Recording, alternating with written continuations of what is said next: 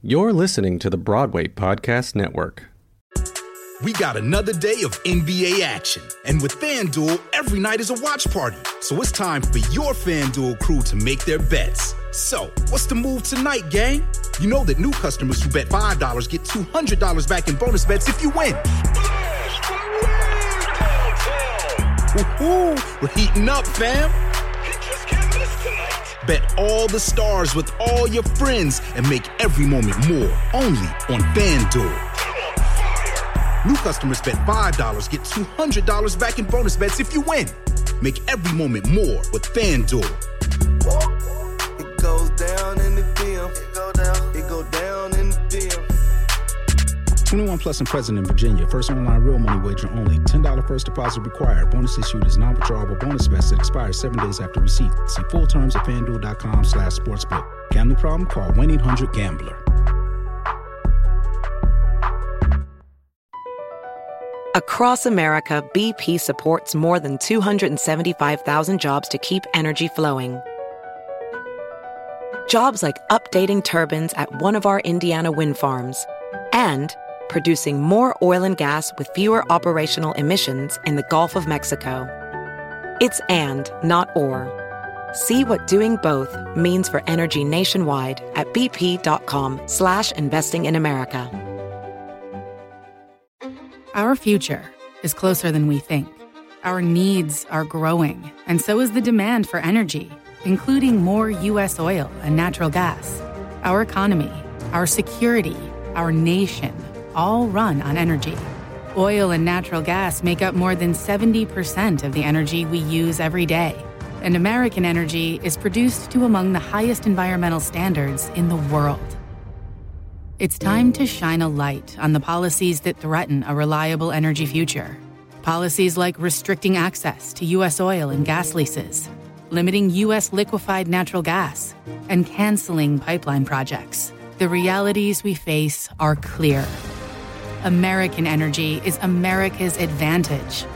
Tell Washington we need smart policies today to ensure a brighter tomorrow. Visit lightsonenergy.com. Paid for by the American Petroleum Institute. Raindrops on roses and whiskers on kittens, bright copper kettles and warm woolen mittens, brown paper packages tied up with strings.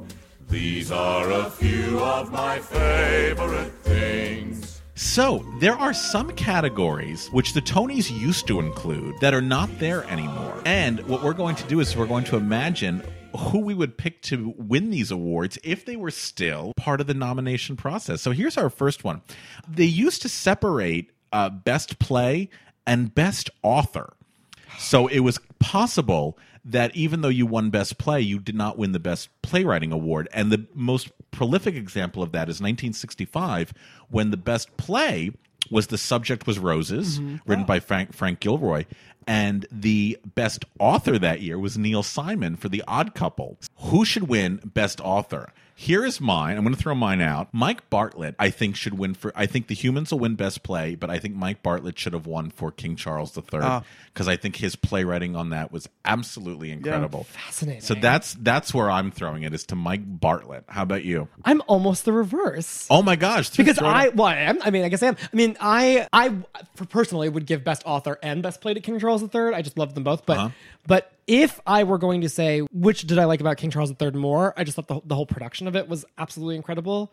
So I'd probably give that Best Play versus Best Author to Stephen Karam for The Humans. But I'd probably give Best Play to King Charles III ultimately as well, just because that doing it in verse and in the style of Shakespeare, so cool. I think it was a lot of cool stuff. How about you? I'm Stephen Karam. I think that he's special. He's a wonderful playwright. I think that as a playwright, is very special. So I think they got it right. By the way, this year. category, this fake category that we're talking about, yes, is one that I've been not angling for. Like I know the Tony voters or the Tony committee. I want that category to be reinstated because I have strong feelings about it. When Warhorse won Best Play a few years ago, I was so angry because there were good plays that year. interesting. just because it wasn't the production wasn't Right. perfect, the playwriting Warhorse is is a terrible amazing. play. Yeah, true. Yeah, listeners, let us know how you feel about this, about these categories. We'd love to hear your feedback. Now, in 1964, they stopped giving out Best Conductor / Best Musical Director as an award. Yeah.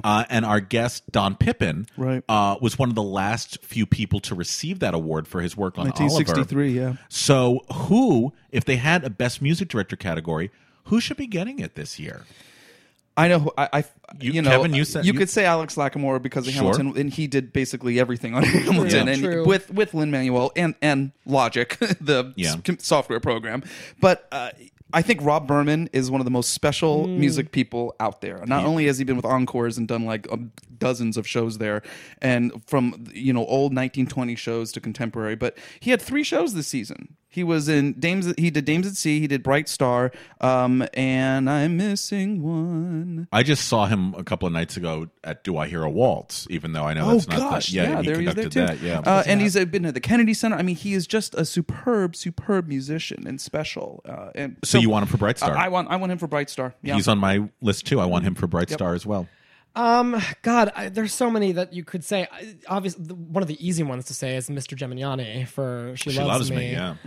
Because he's again legendary, and a number of things that he's done, especially with Roundup. I mean, God, it's so hard. I think I'm with you actually on this. I think the music direction in Bright Star is just Give it to Rob Berman. Yeah, Rob Berman. In 1948, this was the only year the category ever existed. In 1948, Best Performance by Newcomers. And guess who won the award that year? 2 people. Ready for this? Bernadette Peters. Oh, she's not that old? Oh, okay. No, sorry.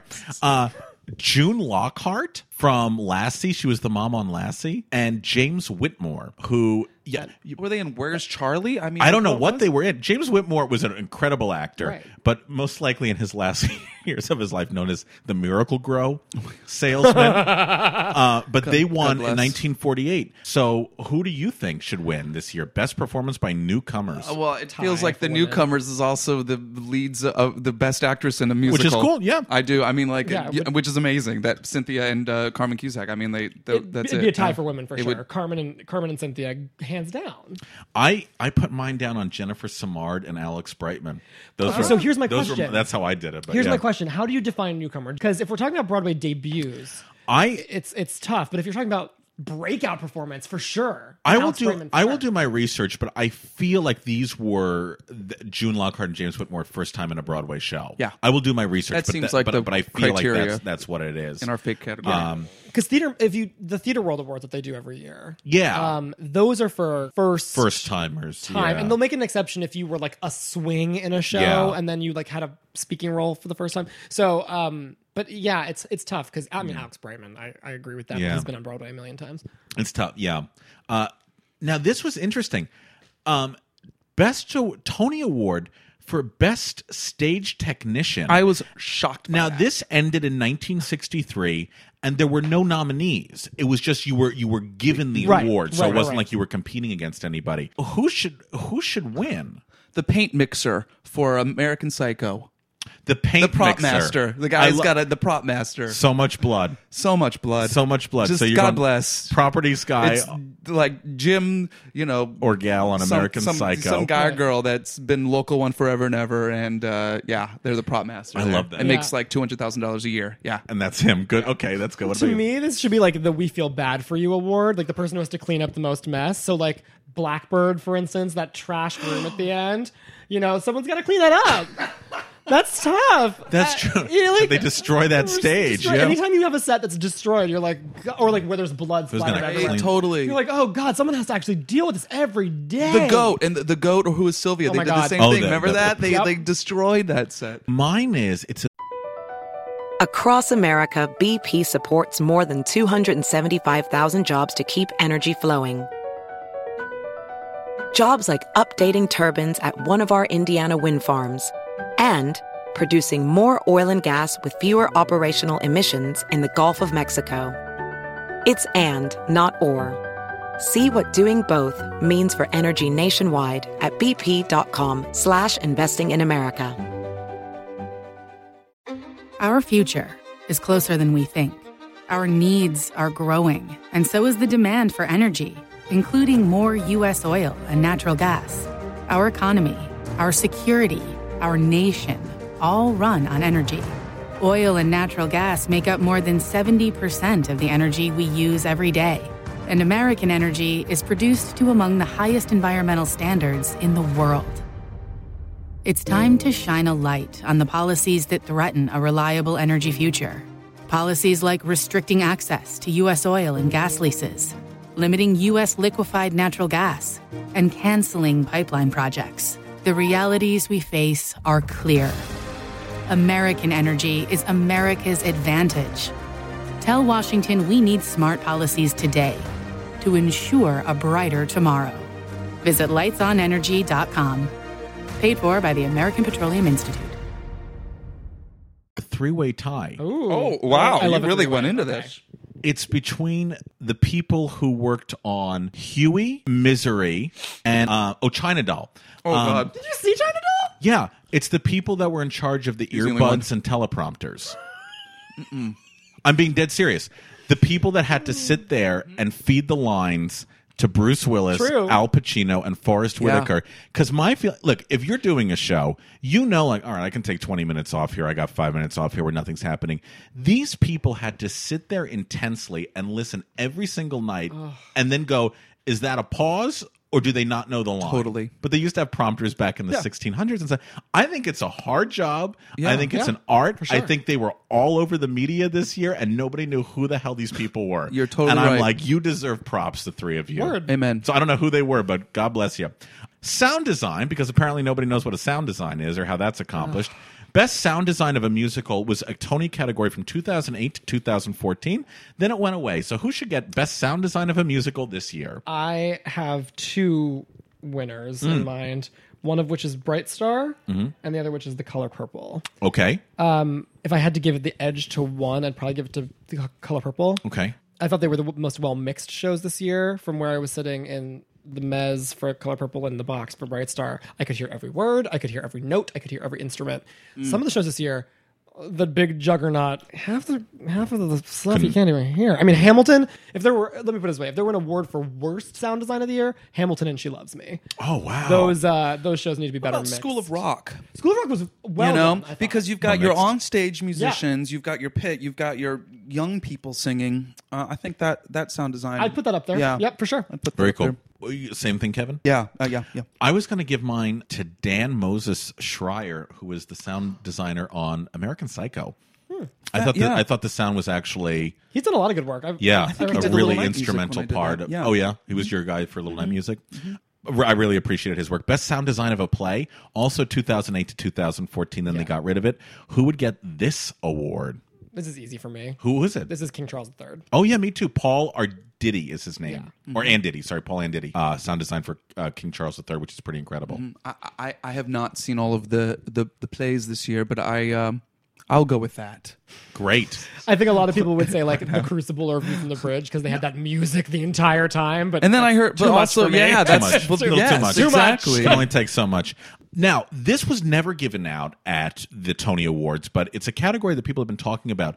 Best ensemble. Best ensemble for a play and best ensemble for a musical. They give it out at the Screen Actor Guild Awards. Does it mean like the ensemble, like not the leads or the whole The group? whole cast. Ah. The whole Everybody. cast as one group works really, really well. So who would that be? Well, if it's the way that the drama desks do it, which is if your cast wins best ensemble, you're not eligible for individual Acting award? categories. Oh, okay. Like, so the Humans this year won the drama desk. So for best ensemble. Okay. So Jane Howdy-Shell and Reed Birney weren't eligible for nominations. Sure. Which is sort of sad. Yeah, because they're wonderful, yeah.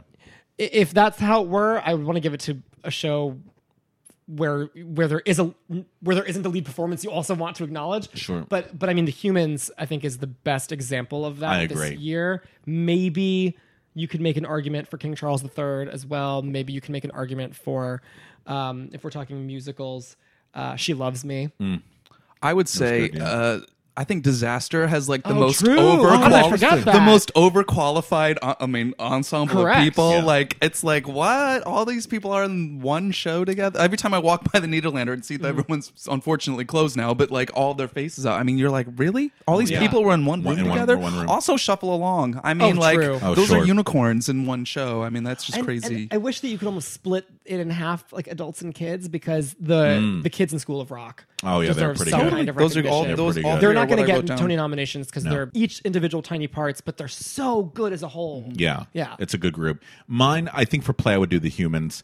For musical, obviously, I would do Hamilton. I think they work incredibly well together as an ensemble. If not Hamilton, though, I thought the Bright Star team really worked well together. I think they all mastered the style. And there's also a lot of dependency on each other that I think comes across in the storytelling. And so that would be my pick. And the last category, which the Academy Awards do, which Tony's has never done before, is Best Song. I love Satisfied. I'm sorry, Satisfied but like from I feel like Waitress. Lin-Manuel wrote like 7 hit songs, and so did Sarah Bareilles. Yeah. Like so, Yeah. like I know my nominee. Who my nominees? Yeah, would be. I did that too. Winner. Who are your nominees? So Satisfied from Hamilton. Room Where It Happens from Hamilton. Yeah, that's on my list, yeah. I'd say She Used to Be Mine from Waitress. Yeah. When He Sees Me from Waitress, whatever it's called. Yeah, the yeah. song that Kimiko sings. From Bright Star, At Long Last. Nice. Other ones on my list, I put If You Knew My Story from Bright Star. I think it's a really great I'm not good with opening. the titles. Which one is that? The opening number. Okay, yes. Which I thought was a really wonderful way of setting up the tone. I thought Never Ever Getting Rid of Me from Waitress that Christopher Fitzgerald adorable. sings was really adorable. And a little shout out to Allegiance. I really liked What Makes a Man, True. which was the song Telly Liang sings in the really towards the beginning of the show. And I thought that was a really well done number. So I don't know what would win. I think probably be The Room Where It Happens. I think that seems to be the juggernaut that everyone's Satisfied for me. Yeah, Sad- for me, do you for think me, it's I'd more give it Satisfied? Satisfied, or Satisfied. She Used to Be Mine. But by the way, since you just mentioned Allegiance, shout out to them because they got a rough deal with when they opened in the season, and I thought that musical was better than it got credit And they for. fought real hard to get that. absolutely. They fought so hard to get that show to Broadway. Yeah, there was a some lot of great good performances stuff. in that, some great music in that, a good book, actually, one of the better books of the season, I thought. So I think Allegiance was a really lovely show, and I'm so sorry it didn't last a little bit longer because there was some, like you said, really, really good stuff in there. Don't forget, please follow us on our Facebook, Behind the Curtain, Broadway's Living Legends, on Twitter at Broadway Curtain, and on Instagram at Broadway Curtain Podcast. There's a lot of social media here, but that was Instagram Broadway Curtain Podcast.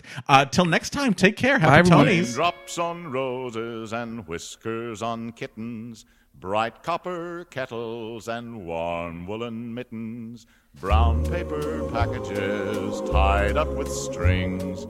These are a few of my favorite things.